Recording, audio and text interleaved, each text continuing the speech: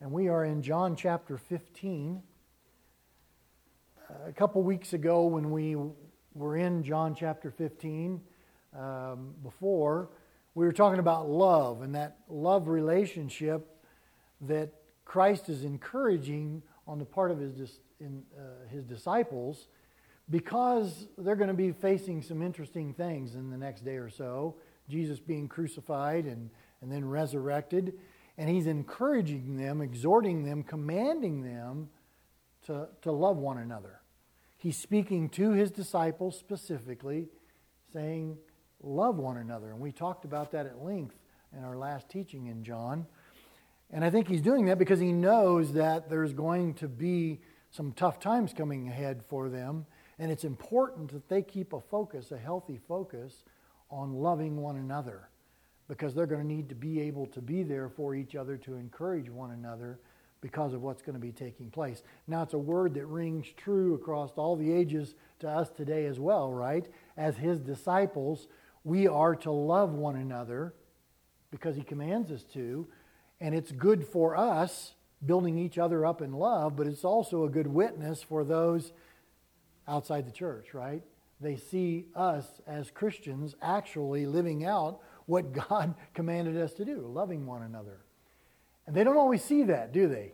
As sad as it is, a lot of churches don't necessarily put that face forward to their communities because of fighting from within. It happens, doesn't it? And I'm not saying that we're immune to that, because we're all sinners saved by grace, and we're not always going to agree, are we? That's just the way that it is. But even in our disagreement, we are commanded to do what? Love one another.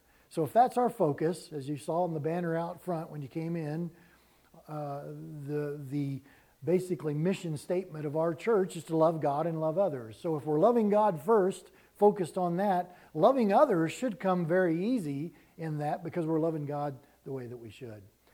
It's interesting because where we are in Scripture this morning, we're moving from a topic that Jesus was teaching on of love now to hate.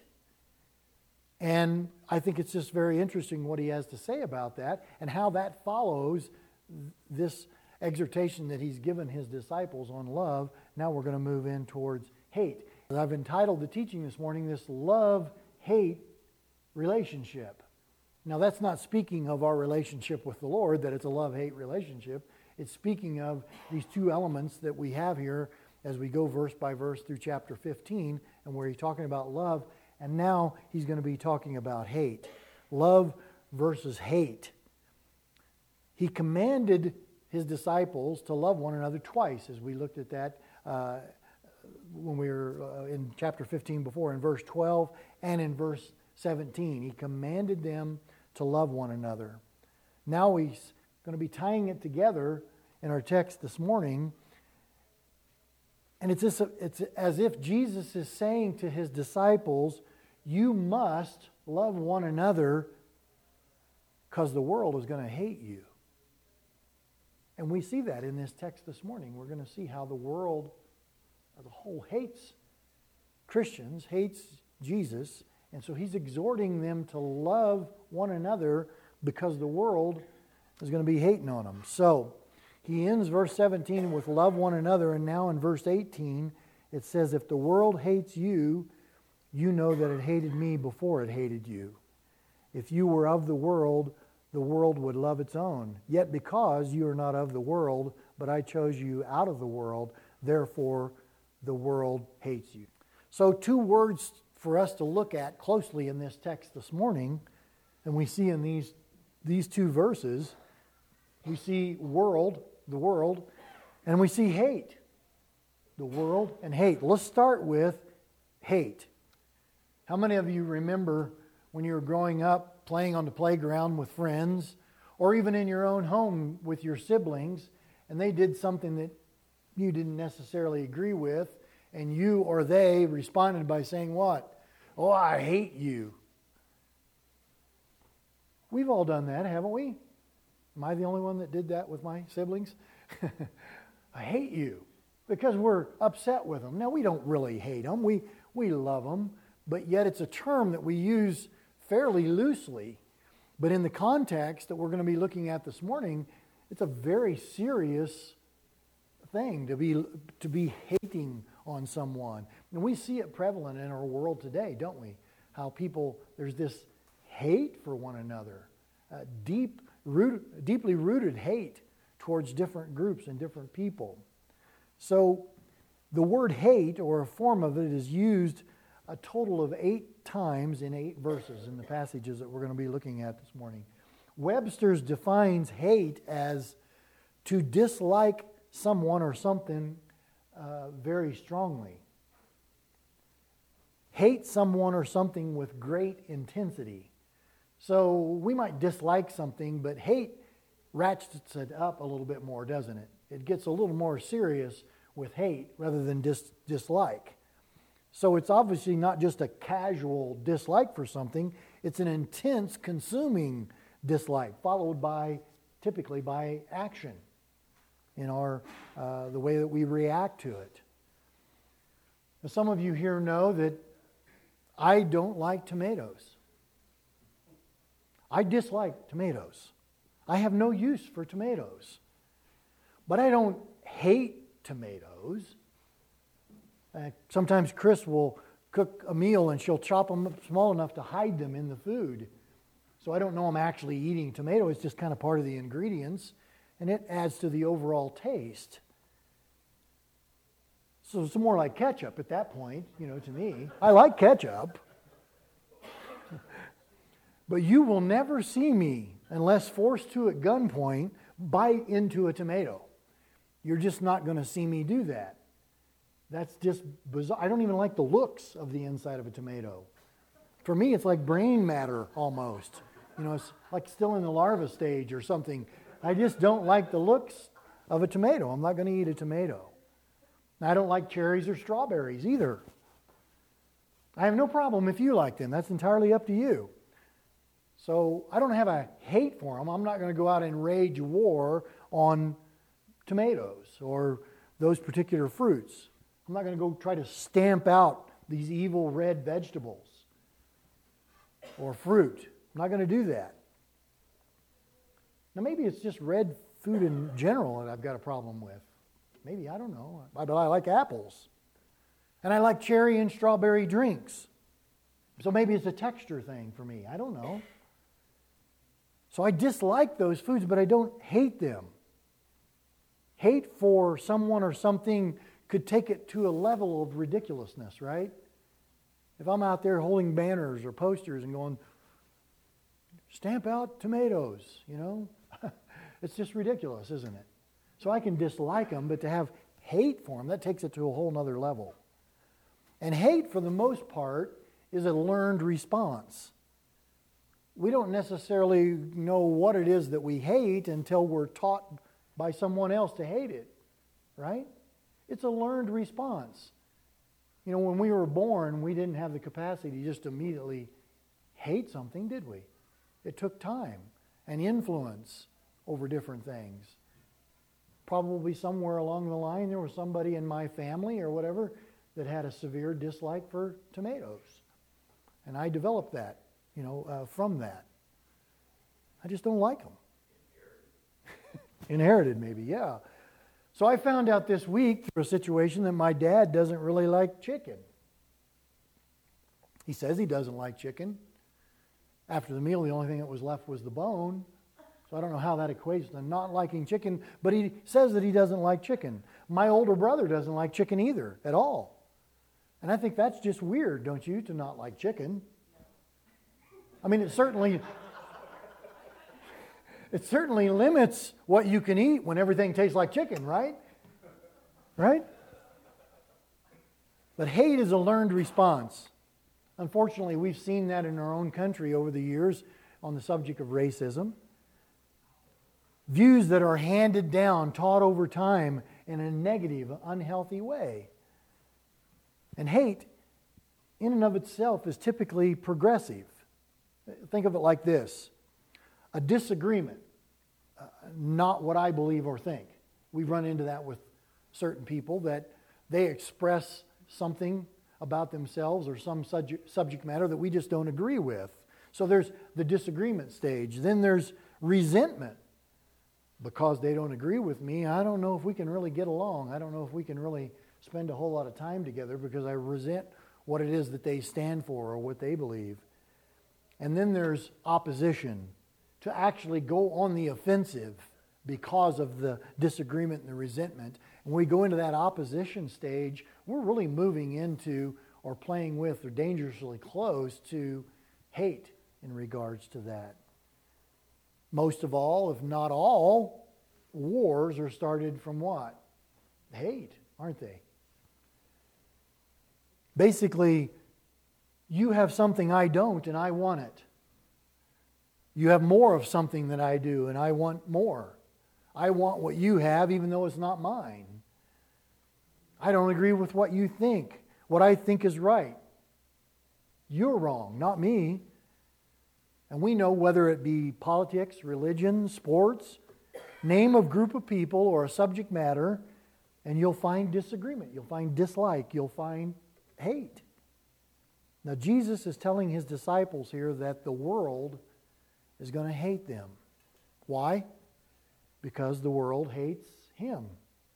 They hated Him first, and if they, His disciples, and if we as His disciples follow, teach, and promote the things that Jesus does, then we will be hated because of those things. So the world will hate them because the world hates Jesus. Now the word world is used 6 times in just these 2 verses. And the word world is used in different ways with different meanings in Scripture. So what world meaning is this referring to in these 2 verses that we're looking at? We need to clarify which world is Jesus referring to. The term world, it's interesting, is used in at least 3 different ways in Scripture. The created world, certainly we know that from the Genesis account, but also in John 1:10, it said of Jesus that the world was made through Him. So there's the created world. The world of humanity, all of the people in the world, right? John 3:16, for God so loved the world that He gave His only begotten Son. He loved the world. He loved humanity as a whole. So there's the created world. There's the world of humanity. And then there's the other, the world as the society against God. So think of the portion of humanity that is against God. That would be what we would refer to as the society, the world society. Opposed to God, the world system, if you will. We hear a newscaster saying now from the world of sports, it's not a special country or planet, is it? The world of sports. It's all of the people, the organization, the plans, the schedules, the activities, the results that are a part of or taking place in the world of sports. The focus is upon sports in that. Therefore, the world system as we know it would be the people, organizations, philosophies, activities, the values, etc., that belong to a society without God.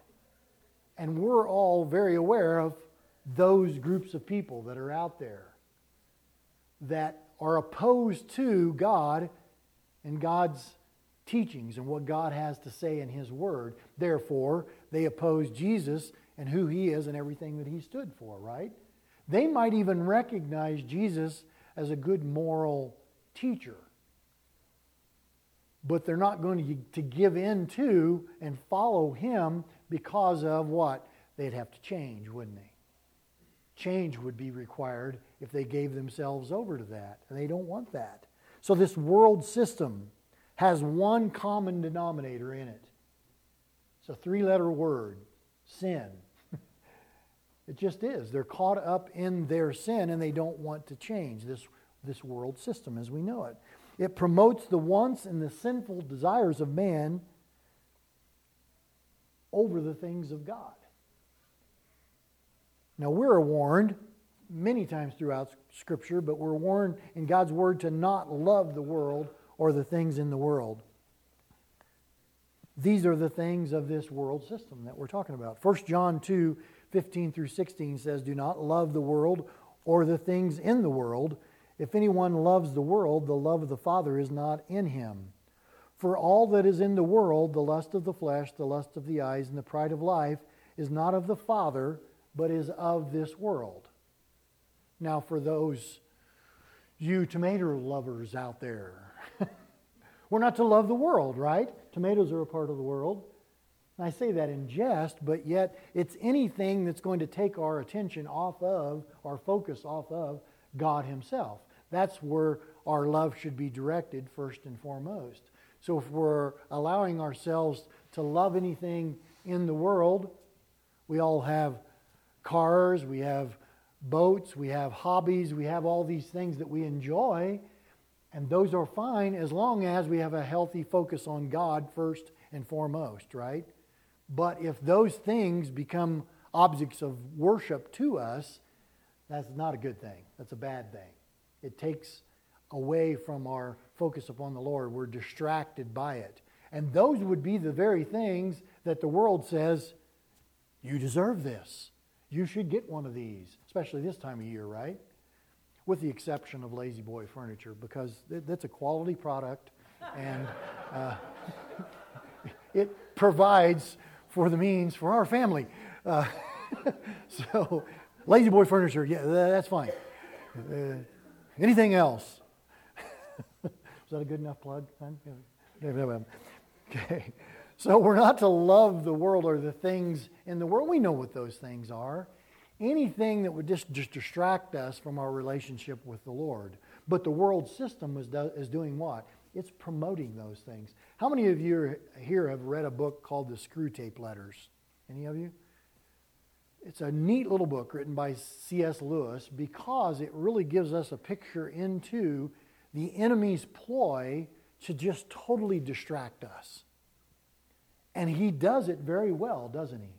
And he uses this thing that we're talking about this morning, the world system, to accomplish that a lot of times, whether it be through the media, whether it be through politics, whether it be whatever it is that he determines to use to get our focus off of God and onto this or that thing. Romans 12, 1 through 2 says, "And do not be conformed to this world, but be transformed by the renewing of your mind, that you may prove what is that good and acceptable and perfect will of God." So we're not to be conformed to the world, but we're supposed to be transformed by the renewing of our mind. So anytime that we're in a place where we're giving in to this world system of doing things that takes our focus away from God and the things of God, and we're distracted by that, we're conforming. We're doing what this verse tells us not to do. We're conforming to the pattern of the world. And it says, but be transformed by the renewing of your mind. We're not conformed to the world system. We're not to love the world system or the things of the world system. From God's Word, we know that the ruler of this world system, is Satan himself. He rebelled against God and is in total opposition to God and the things of God. He is a promoter of sin. He's the deceiver of the brethren. He promotes his world system of doing things. Satan deludes and deceives and desensitizes the minds of those who do not renew their minds by the power of God's Word. That last one, to me, is so scary. Desensitizes. Think about the things, those of us that are a little older here, just a little older, not real old, but a little older, the things that appalled us when we were growing up. And now you think about the things that are present today, even in TV and the movie industry especially. You look at those things, and over time we have been, and certainly our kids have been, desensitized to certain things, right? How many of you remember when Dick Van Dyke and his wife slept in twin beds? You know, not so much the case anymore. You don't see that any longer. We've been desensitized in so many ways to those types of things that used to appall us. And now, God's Word is telling us to be transformed by the renewing of our mind. Because of who Jesus is, because of his claims, his teaching, his ministry, he's hated for truly representing the Father. And so for us to be transformed, for our minds to be renewed, the only way to accomplish that is to be in God's Word, isn't it? That's the transforming power of God in our lives through the power of His Holy Spirit revealing His Holy Scriptures to us and changing the way that we think, the way that we approach things. It transforms us. It should transform us. So at this time, Jesus here is speaking these words to his disciples. There is this accepted religious system in place, and it's enforced by the Jewish leaders of the day, Judaism. Now, they certainly believed in God. They believed in one God. But they did not believe that Jesus was his son, that he was the promised Messiah. They weren't buying into that, were they? We've seen throughout our study of the book of John all these controversies that are taking place between Jesus and the religious leaders of the day. We look back at it from here and we go, well, how ridiculous is that? Jesus is God. It's God himself speaking to them, and they're not accepting it. Well, they just didn't see it, did they? They just didn't see it. We can come down on them a little bit. We just look, I don't get it. Why did they not see what was going on? Well, did we see before we knew the Lord? We didn't have the Holy Spirit to reveal to us the truth of God. So we were in the same place. Now, without a doubt, they believed in God. God was their God, the one and only true God. They just didn't believe who Jesus said he was. They believed God and his promise of this coming Messiah, but they just didn't believe Jesus was the one. So let's look at why Jesus is hated and why Jesus says we will be hated. If you're a note taker, point number 1,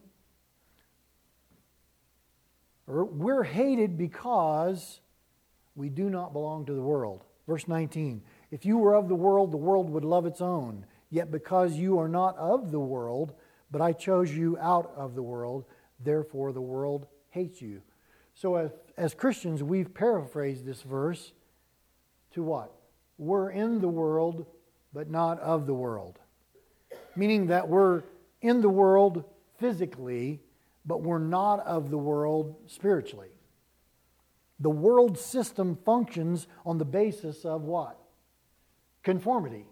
They want us to conform to their way of doing things, the world system of doing things. Back in Romans chapter 12, verse 1, do not be conformed to the pattern of this world. We're not only being warned not to do that, we're being commanded not to do that. Don't conform to the world's way of doing things. And as long as a person follows along in step with all of the fads, the fashions, and the values of the world system, they stay in step with that world system, don't they? Following along, blindly. I'm moving along in my life, just accepting and conforming to everything that the world system is telling me. But we're not to be conformed to the pattern of the world. We're to be transformed by the renewing of our minds, no longer thinking like the world, but as it says in 1 Corinthians 2:16, having the mind of Christ. Having the mind of Christ. And when we have the mind of Christ, we're not just out of step with the world and the world system, we are also out of place in the world system, aren't we? Not just out of step, we are out of place in that. Verse 20, remember that the word that I said to you, a servant is not greater than his master. If they persecuted me, they will also persecute you. If they kept my word, they will keep yours also. But all these things they will do to you for my name's sake, because they do not know him who sent me. So he says, if they persecuted me, they will also persecute you, because you're standing for the same things that I'm standing for, that which the Father has told me. You're standing for those things, so they are going to persecute you for that. He's telling his disciples that. Now we could take ourselves out of this this text out of this context and say, well, he's saying that because of his disciples. How many of them were going to be martyred?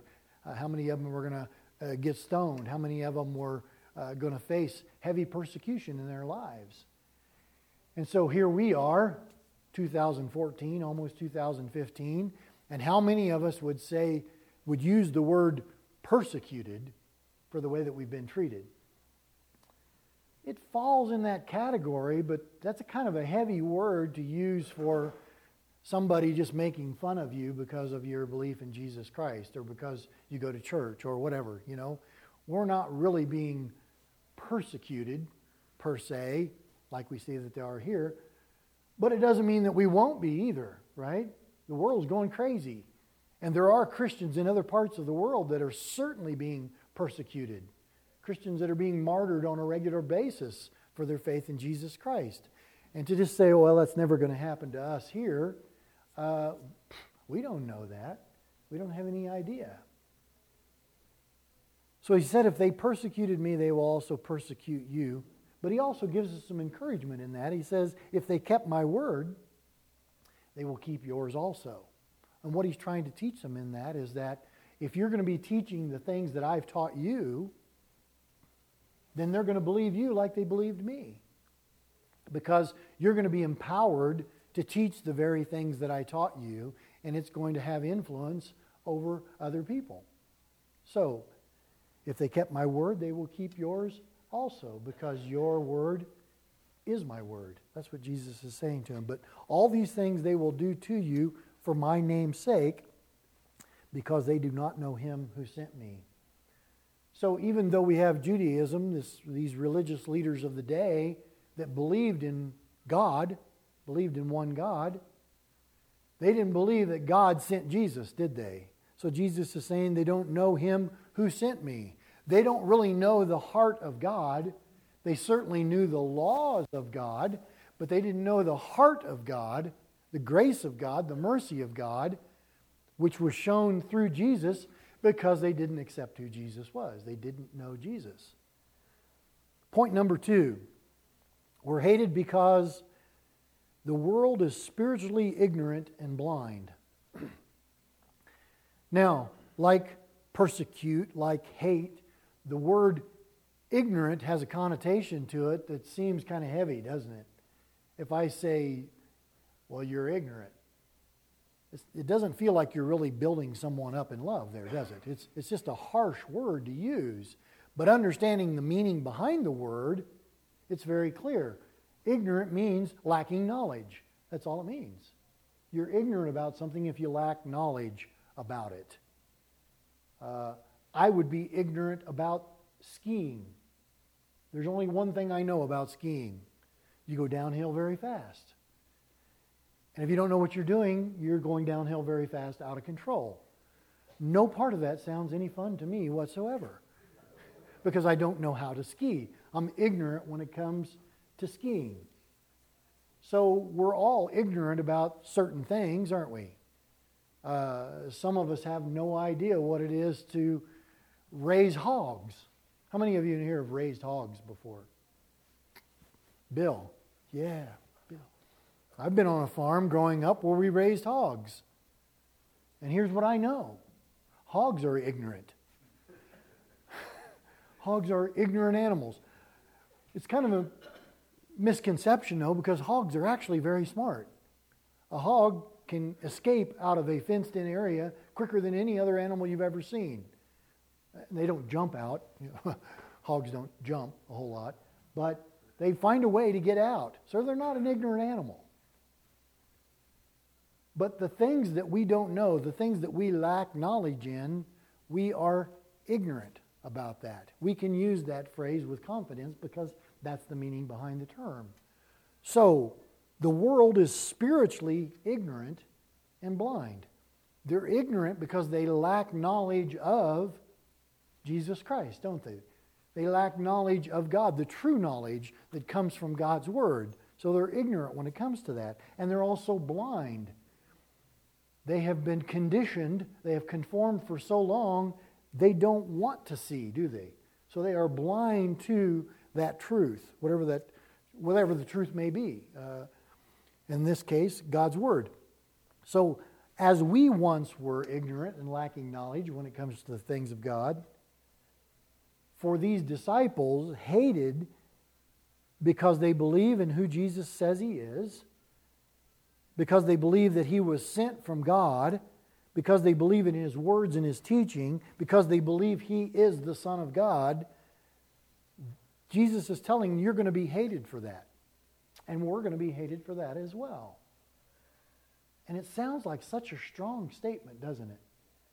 For someone out there, some group of people out there, to hate us because of what we believe. But we know it's true, don't we? Because we see the opposition. We see that there are those out there that want to destroy Christianity, don't they? They want us wiped off the face of the earth. Because they're ignorant and blind from what God has for them as well. So they're going to be hated for what they believe, these disciples and ourselves. Jesus is preparing them for what's to come. He is hated and will be persecuted, and is warning them that they will be persecuted too. So imagine, if you will, these disciples having this taught to them, this told to them that they're going to be persecuted, and then very next day they see Jesus crucified on a cross, which sounds a lot like persecution. Is that going to build a whole lot of confidence in them to see this happen? Whoa, he said he's going to be persecuted, and we're going to be persecuted. We don't want to die on a cross. I think that probably gives us some indication as to why they scattered at the time of the crucifixion and afterwards, right? We know that they did come back together. I believe that that was a work of God as well, that God brought them back together in fellowship so that they could love one another, they could encourage one another based on everything that has happened. But they got to see persecution that Jesus is talking about firsthand, didn't they? Him going to the cross. Jesus is saying to them, they hate me and you belong to me, so they're going to hate you as well. Those that do not believe in me will persecute me, is what Jesus is saying. And because you believe in me, they will persecute you as well. If you were here on Christmas Eve, you heard the presentation at our Christmas Eve service as Jesus as light, right? And that was illuminating. It lit us all up, if you will, hearing that message. Hold your place in John 15 and turn over to John chapter 1.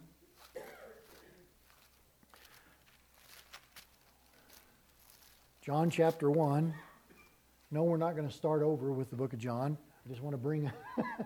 We've been well over a year getting to where we've got. So, John chapter 1. And we're going to look at a few verses here.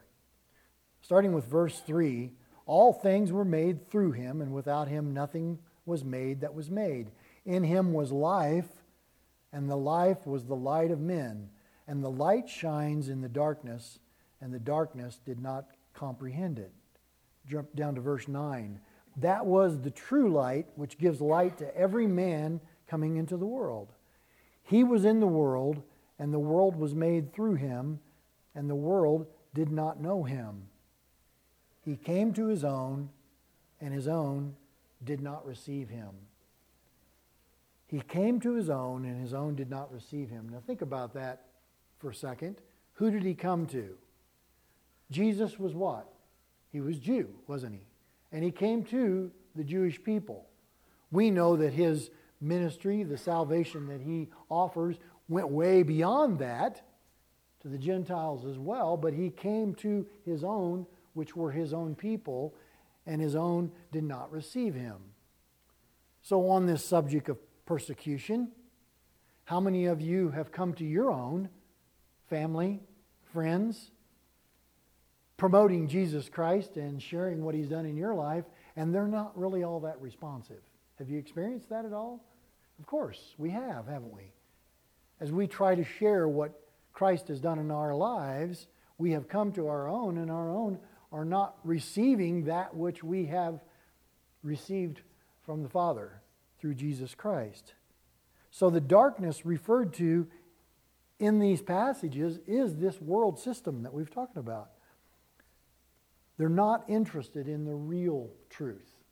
Real truth, because to them truth is what? Relative. You've heard that term before. And also the world system is blinded by their own religiosity. It's not willing to see the truth. Someone will tell you, I'm not into religion. Everybody has some form of religion, don't they? Atheism is a form of religion. Not believing in God, not believing in anything is a type of religion, isn't it? Well, that's my religion. I don't believe in anything. What a sad way to live your life. I don't believe in anything. What do you mean? You don't live your life like you don't believe in anything. You believe in something. But they'll say, well, I'm not into religion. Well, they are into religion because they are believing something, even if it's something that they've come up with on their own. It says he came to his own did not receive him. They were ignorant and blind to who Jesus was. Why? Well, in the case of Judaism, they were blinded by their own religiosity, weren't they? They had set up a standard for what their belief system was. And again, they believed in God, the one, the only true God. And they believed in what he had commanded them to do. But somewhere along the way, they determined, well, we need to add to that, don't we? In order to prove ourselves the children of God, we need to set aside a system of living, a system of discipline, a system of rules to go along with God's commands that will be proof positive that we are who we say we are, the children of God, right? And so they required that of everyone around them as well. And so if you weren't adhering to their way of doing things, you were wrong. Jesus comes on the scene. And he wasn't into their system of doing things at all, was he? Now, don't get me wrong. He fulfilled the law to perfection. He didn't abolish the law. He fulfilled it to perfection. But he turned them upside down. He turned them up on their ear based on what he was promoting, based on what he was saying, based on what he was teaching, based on who he claimed he was. They didn't believe it, did they? They didn't want to, so what was birthed out of that? You're going against everything that we believe about God. You're claiming to be God, which is blasphemy. So the hate starts to stir up, doesn't it? And through the hate, he's going to be persecuted. They were blinded by their own religious system, their own religiosity. They're not willing to see, not willing to change. The Jews, his own people by lineage, so steeped in Judaism, they couldn't change. They wouldn't change. They wouldn't believe. Point number 3. Hated because the world will not be honest about its own sin. Verse 22, if I had not come and spoken to them, they would have no sin, but now they have no excuse for their sin. Jesus pointed out their sin, and now they have no excuses. We know that to be true in our own lives, right? As we came to the Lord, he pointed out our sin to us.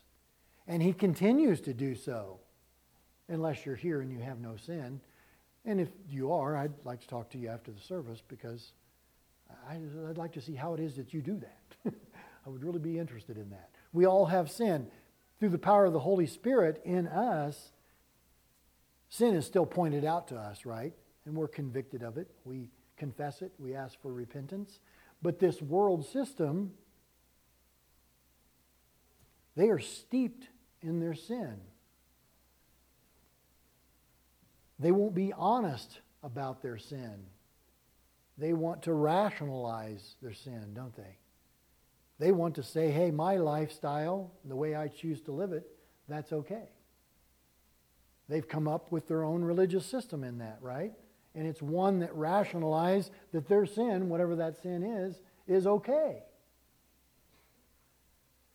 But the Son of God, the Messiah, has come and has shown them the religious leaders of that day and the people of that day, as well as us in this day, that religiosity will not save them, only belief in Him will. But they still refuse to believe. The Judaizers, they're stuck and steeped in tradition when they need to be transformed by the truth. They see Jesus as a problem that must be dealt with. He must be silenced because they don't agree with what He's teaching, what He's saying, what He is doing, who He is claiming to be. And out of hate, they're going to respond. They're going to persecute Him. He revealed the Father to them, and they refused to believe His revelation of the Father, didn't they? Still true today. Verse 23, He who hates me hates my Father also. If I had not done among them the works which no one else did, they would have no sin. But now they have seen and also hated both me and my Father. But this happened that the word might be fulfilled, which is written in their law, they hated me without cause. You see that in the book of Psalms. They hated me without cause. Did they really have any reason to hate Jesus Christ? None whatsoever. None whatsoever. But they believed they did. They believed they had every reason to hate Him and persecute Him. Today, those that don't have relationship with Christ, that are opposed to, against the things of God, do they have any reason to hate Him? For God so loved the world that He gave His only begotten Son. Where is their hate in that? He has poured out love, an abundance of love, to all of us, as we know that, but to the whole world if they'll just receive and accept it. So all of the evidence has been presented, but they were not honest enough to receive it and change. I struggle sometimes because I look at these things and I see He actually raised someone from the dead, and it's documented by however many people that were present. It's a fact. Wouldn't you begin to wonder, maybe there is something to this Jesus guy, you know? He says He's from God. Maybe He is from God. There were those that believed He was from God. Nicodemus, Joseph of Arimathea. These guys believed, didn't they? But there's so many of them that just refused to believe. Why? It was going to require them to do what? Change. It was going to require change on their part. In John chapter 9, Jesus heals the blind man.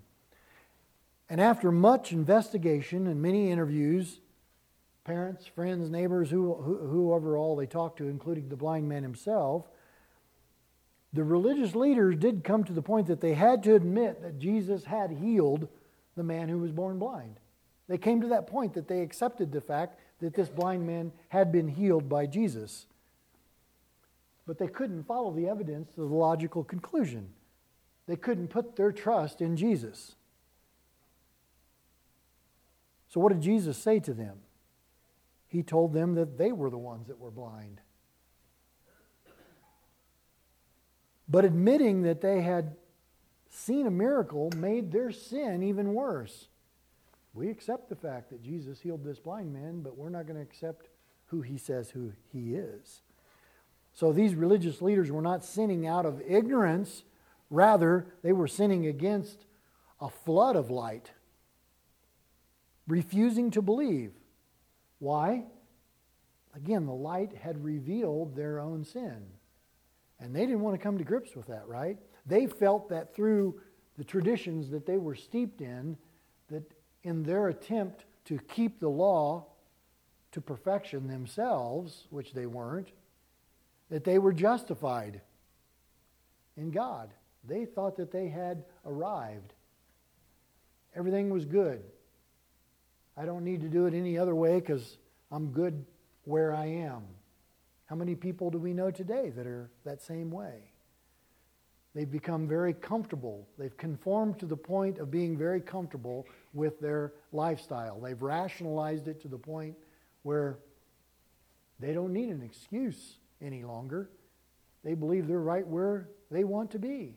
And they're perfectly Content? I don't think so. I don't think they're content at all. I think that they're fooled into believing that they are. So they did not want to face their own sin honestly, as well as the people of the world today. They determined to get rid of that which convicts them rather than facing the truth. So rather than believe in Jesus Christ, they hate Him and they persecute Him and they get rid of Him rather than what? Dealing with their own sin, dealing with where they are. Get rid of that which convicts rather than facing the truth itself. We face that to a certain degree today, don't we?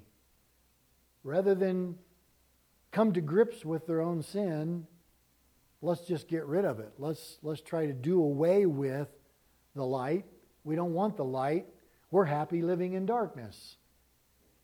The light shining on me just shows me what I don't want to see. That's basically where they are. So let's get rid of the light.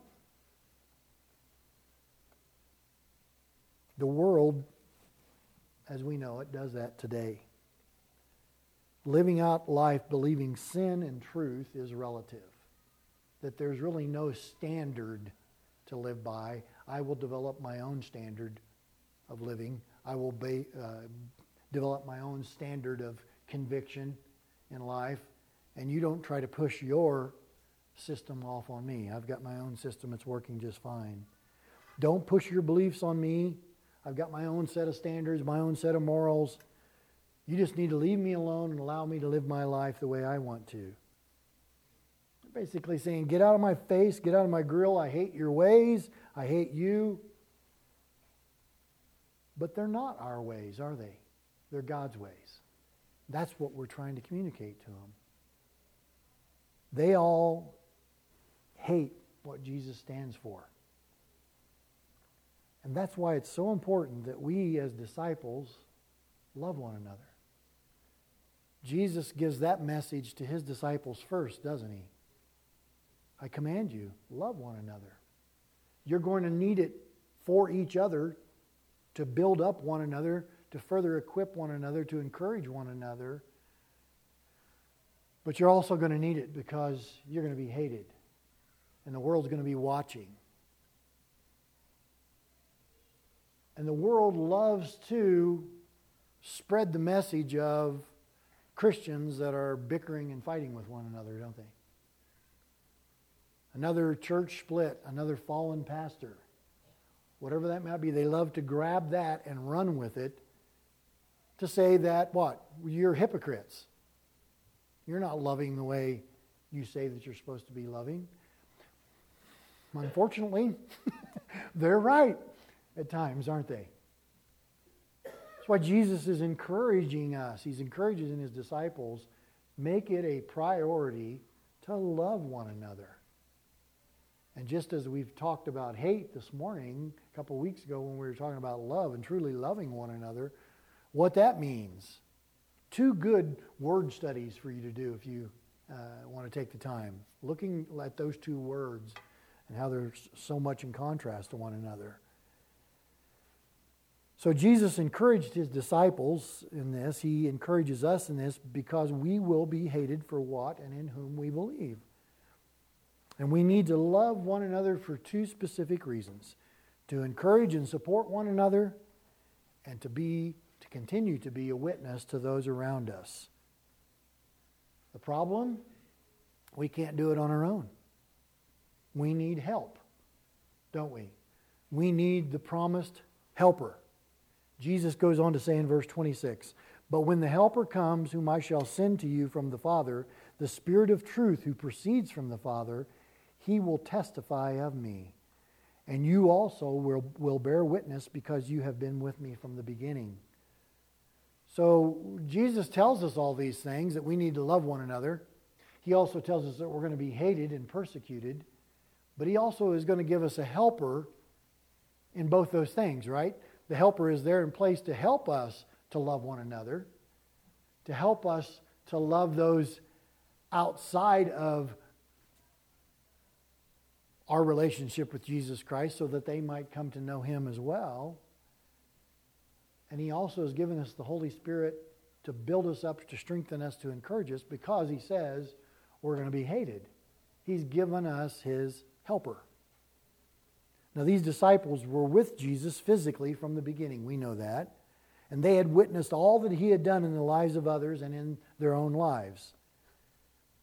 But we too are witnesses of those same things. We have them documented for us in His Word for us to study and to look at, worked out in the lives of those that we see in God's Word, but also in our own lives as well, and in the lives of those around us. We love to hear testimonies, don't we, of what God has done in somebody else's life, because it encourages us. It builds us up. We see Jesus at work in the lives of other people, and that's an encouragement for us. Because we believe in Him, trust in Him, and in His Word, we are going to experience hate and persecution. But He's given us His Holy Spirit, the helper, the Spirit of truth, to help us, to encourage us, to empower us to overcome the hate, to help us to continue to love God, love one another, and love others, even the haters. In spite of their hate, in spite of their persecution towards us, that we might encourage them to see Jesus as they see Him in our lives. Through the power of the Holy Spirit in us, we are to bear witness of Jesus Christ in the world because we are not of it. Amen? Regardless of the hate and the persecution that we experienced.